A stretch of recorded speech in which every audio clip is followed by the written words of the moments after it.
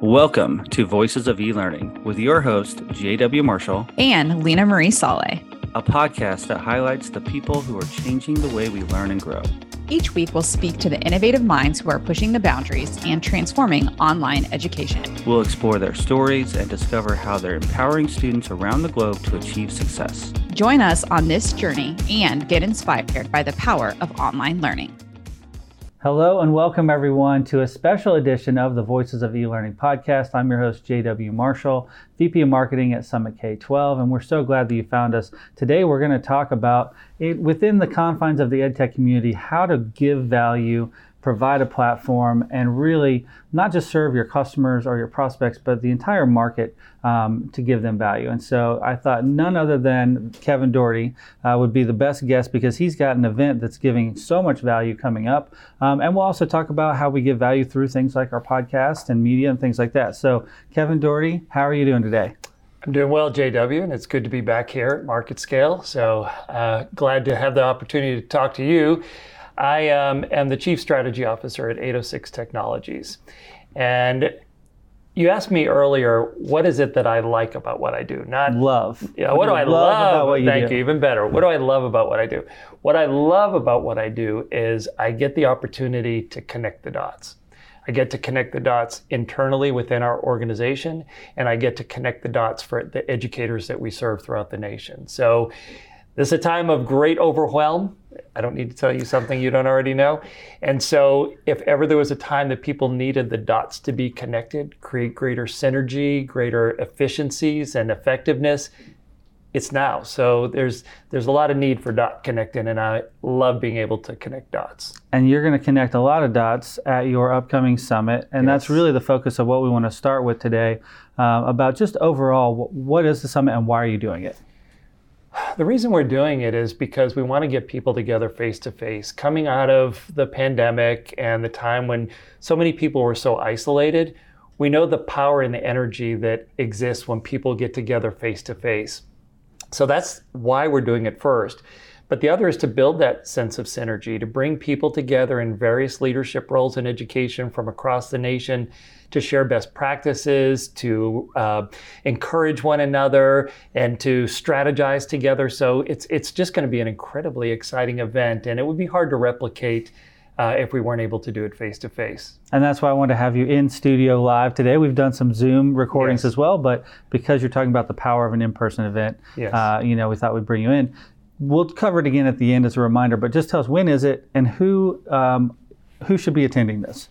It is June 8th through 10th, and it's at the Omni Frisco. So right there in the Star Center by the headquarters of the Dallas Cowboys. We're incredibly excited about the people we have presenting. They're all educational leaders. So our target audience is educational leaders. It's not that we don't want teachers there. We'd love to have teachers as well. But we know that the leaders are shaping the culture of the organizations that they lead. And so we want to feed them. And this is an opportunity for us to feed the educational leaders. And you have 4 different tracks or 4 different themes throughout. And I'd love to dive for a few minutes just into each one of them and talk about why you selected it and the value that's going to bring to those leaders. Wonderful. So the first track is instructional leadership, because we know that great instruction is what's so needed in every classroom throughout the nation. So the more we can do to focus on that and better equip the educational leaders to provide strong instructional leadership, the better. So that's our first area of focus. The next is transformational leadership. This is a time in education where, coming out of the pandemic, we have the opportunity to transform things, to change. You and I have talked about this in previous conversations. But we want to equip these participants in ways in which to effectively transform their organizations. Another critical area of focus is mental health and wellness. And I don't mean just from a bumper sticker, point of view. We all know it's important, but what are we doing to take care of ourselves and then in turn take care of those that we serve? So there will be a strong focus on that area as well. And then the last area of focus is continuous improvement. And so we have an opportunity, especially coming out of the pandemic, to reflect on kind of where we were, where we're headed, and to have this be an ongoing reflective process. It's a very inclusive process as well. So very excited about the focus of the summit and also the individuals that will be sharing the information during the summit. Absolutely, and let's work our way backwards through those. Yeah. Continuous improvement seems like a no-brainer in education, but really it seems, at least in the last decade or two, something that we have preached to our students that Yes. you need to be continuously improving, Yes. you need to be lifelong learners, but as educators, as leaders, often it's so easy to get kind of stuck in the rut of doing the same old thing every year. The pandemic has really upset the entire system. Yes. And now we're trying to find that new normal, next normal, whatever you want to call it. And my hope is that we do readopt this sense of, as educators and leaders, continuous improvement, innovation, right? It's hot right now, but are we going to fall back into our own old ways, or is this something that we're going to keep pushing the pedal to the metal forward, innovating from here on out? Give us your take, and then maybe some of the speakers that are coming in specifically to talk about this track. Sure. Well, if you think about it, in order to focus on continuous improvement, you've got to stop for a moment and reflect and do a deep dive into what your needs are. So, because the needs should drive the continuous improvement. And that takes a lot of time. And in the pandemic, we were in such survival mode. Reactive. We were reactive. We weren't taking the time to reflect and look at all the data points and so forth, and really analyze what it is we've been doing that's worked. What is it that we've been doing that we just always done that hasn't necessarily been that effective? And then from there, start the process of developing an improvement plan that we revisit continuously, and all stakeholders are a part of it, so that we are focused in that cycle of continuous improvement. Now, one of the people we have coming to present is Terry Isles. Terry is the former executive director of Learning Forward Texas, and I'm sure you're familiar with the Learning Forward organization. It's a premier professional learning organization, and Texas is the headquarters for that organization. Terry will be speaking about this. And if you haven't heard Terry, you got to be there for that. She's amazing. And, she is well steeped in the Baldrige work of continuous improvement as well, former director of professional learning in HEB ISD. So Terry just gets it. And she presents information in such a kind, thoughtful way that people are going to be incredibly receptive to what she has to share. I love it. Yeah. All right, so not only are you going to be motivated, but you're going to get some practical applications, some roadmaps, some really meat to that discussion. Yes. All right, let's go back one more to social emotional learning and mental health, and mental mental awareness, health awareness, all those things. Again, pre-pandemic, I hate to revisit this theme. Not as much of a focus as during the pandemic, and we uncovered, I know, mental health awareness. About 20% of students were diagnosed with some kind of mental health need. Through the pandemic, it went up 60, 70, 80%. Essentially, all of us need this area addressed. Talk to us about how that's going to be approached and who's going to be speaking on that at the conference. Well, we have some of our staff members that will be presenting on that. Our Chief Learning Officer is Cindy Gibson. She's a former state and federal programs director, leader in Frisco ISD, former principal in Frisco ISD. She's leading our professional learning team now. And one of the things we talked about is how to very explicitly include that in your improvement plan, because it has to be very deliberate. It can't be something that we just kind of stick in there as a little footnote.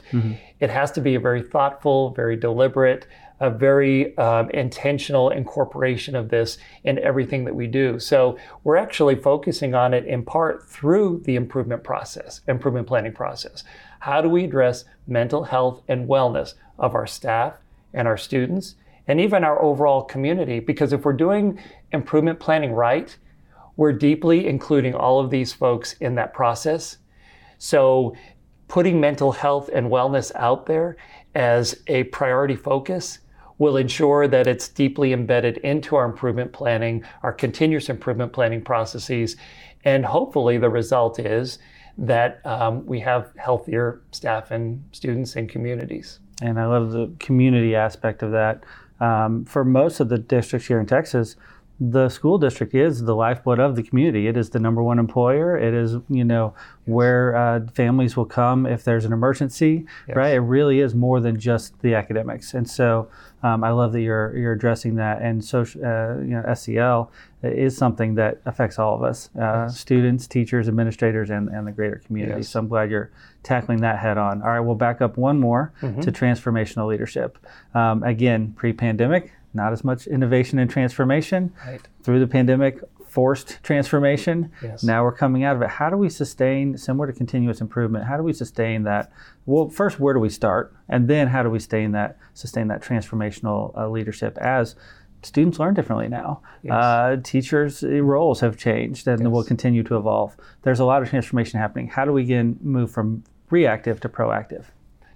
So I'm going to focus on two of the presenters to address that question. One of the presenters is Dr. Charles Dupree, former superintendent in Fort Bend and Pflugerville, and now with TASA. Charles I've known for 25 plus years, and he's had a heart for education, educators, and learners for as long as I've known him, and probably before that. One of the topics that he's going to focus on is from the boardroom to the classroom. Because I think one of the reasons that we are not as transformational as we need to be in education is there are often disconnects. Groups within an organization get siloed, and we don't enjoy the sense of synergy that can and should result if we're working with a shared vision, shared mission, shared focus. And so I love the fact that he's going to be focusing on that piece, because I think that's the kind of approach that can guide transformational leadership. Another presenter is Lamond Dean, who is the superintendent in Chapel Hill ISD. And Lamond was talking about the fact that we communicate information to our communities. And sometimes we assume in the process of that communication that it's being received in the way that we intended for that communication to be received. But what he's been discovering is that's not in fact the case, that the information has not been received. And so some of these areas of disparity in test score and students that seem to be under-resourced, it's not because we don't have certain things in our improvement plan that we can check off the box. We have these tutorials, we have these newsletters going out, we have these kinds of activities happening. But if it's not impacting the community, if they're not receiving the message in the way that it's intended to be received, then we need to relook at how we're communicating that information. And I love that. I think that's transformational thinking, that's transformational leadership. And I can't wait to attend his session. It's going to be awesome. I love that. It reminds me of the mistaking activity for productivity, right? Are we doing the right things, or we're just doing the same old thing? All right, so back to number one, instructional strategies. Talk to us. Obviously, learners have changed. Technology has changed in the last couple of years, the last couple of months, things like ChatGPT. Talk to us about that strain and who's going to be presenting on that. Well, we have several people presenting on the instructional leadership, instructional focus. But probably the biggest area of focus is going to be Hamish Brewer, who is our keynote speaker. So Hamish, we very deliberately selected him to be the keynote. He's going to shake things up. Because at the end of the day, one of the biggest focuses of instruction to ensure its effectiveness is the building of relationship with the learners. And that's the piece that I think that he's so powerfully going to address in the keynote and get people thinking outside the box. It's kind of like what Lamond was talking about in terms of the way in which we're communicating. But instruction is one thing. The other is the learning. So if I'm teaching in a way that learning is taking place, then the instruction is effective and appropriate. But if not, I need to make adjustments in the instruction. So that's where we're going to be focusing. So we have several people. We have the superintendent of Mount Diablo ISD addressing this topic, Dr. Adam Clark. I'm trying to think who else we have. We have several people from across the nation, but those are the two that come to the front of my mind. I love it. And then this is the Voices of E-Learning show. We're all about online learning. We're all about technology enhancing the learning experience and the teaching experience. But we're also, as the great Sal Khan was on our show last year, said, give me the best technology and the best teacher in person. And all of us would pick the best teacher in person because they build relationships, because they learn background knowledge that they can use to better target instruction, right? So talk to us just a little bit about the enhanced role of technology. We can't deny that, and I think overall it's a really great thing. But hopefully through this pandemic, we have all realized the myth that technology is coming to replace a teacher is just flat out always been wrong, never more wrong today than it has been. But if it can take some things off the teacher's plate to give them more time to do the relationship building and the one-on-one, the small group, the real in the trenches teaching and instructing and guiding, then I think that's hopefully where we end up post-pandemic. Talk to us just a little bit about your thoughts on that direction that things are moving. Well, that's the focus of 806 Technologies, actually. That's where it all started. Because when you look at the process of improvement planning, it can be very cumbersome, it can be very difficult, and it can often be ineffective. So if there's a way to use technology, which we've discovered, that can streamline that process and make it easier for the educator, then in fact they can focus on the teaching and the interacting with the students and building their learning. Same thing with compliance. You know, so many of us, I'm a former Title I principal, so I worked in Title I schools, and a big part of that was you get the federal funds to help better serve historically underserved learners, but there's so many matters of compliance that can be overwhelming. So if we can use technology, which we are doing with schools and districts throughout the nation, to streamline that process, that frees up the time to do the kinds of things instructionally that can and should be happening to better serve the historically underserved learners. I love that. And just like the teacher has more time for the student, the administrator has more time for the educators, right? And 80-90% of most districts' budget is people, right? It's the human capital. And so how can we do more with the time that we have? I think it's really great what you guys are doing. All right, so I let you talk just briefly about 806 Technologies right there, but at your conference, there will be no sales presentations, there will be no shameless plugging. Talk to us about your strategy. You're putting a lot of time and effort and resources and money into building this great event with all these great speakers to provide this great value.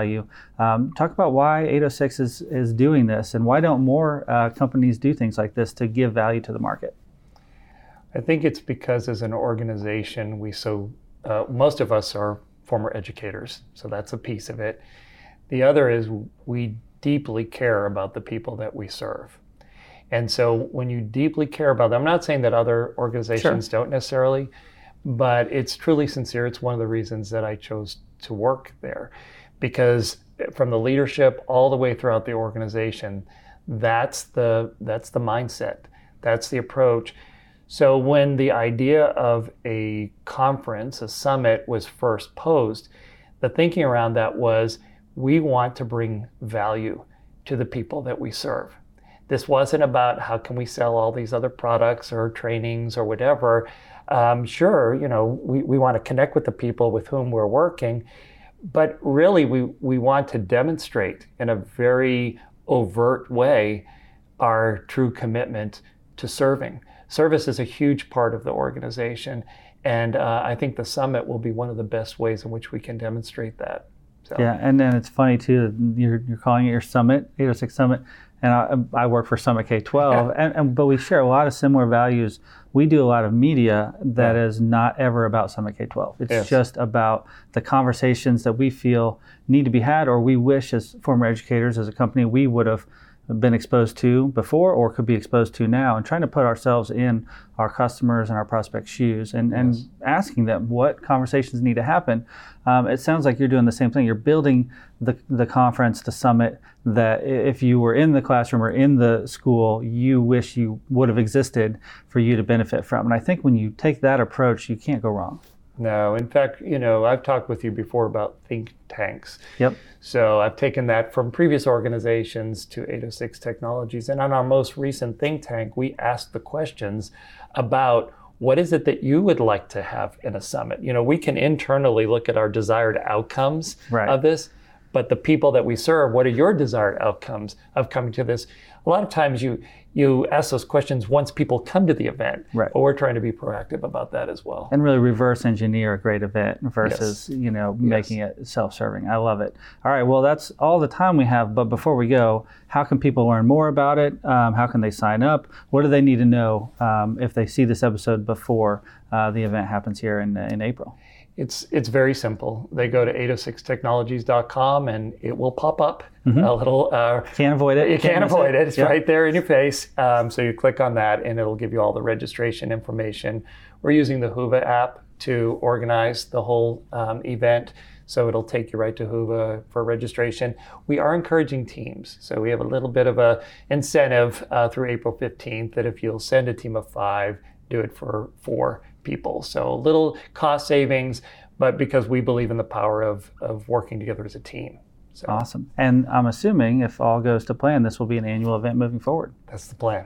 Love it. Yeah. All right. Well, thank you so much for joining us today in person, in the studio, telling us about your event and more the bigger picture of anyone out there listening. Provide value to each other, to the students you serve, to the technology companies, whoever you work for. Always give, your best to the market, and good things are going to happen. All right. And to our audience, thank you so much for joining another episode of the Voices of E-Learning. We'll check out our website and our podcast channels if you want to learn more, and check out past episodes with Kevin. He's had some great stories that he's told that I won't get into here, but life-changing stuff. So be sure to check those out. And remember to always, always keep learning.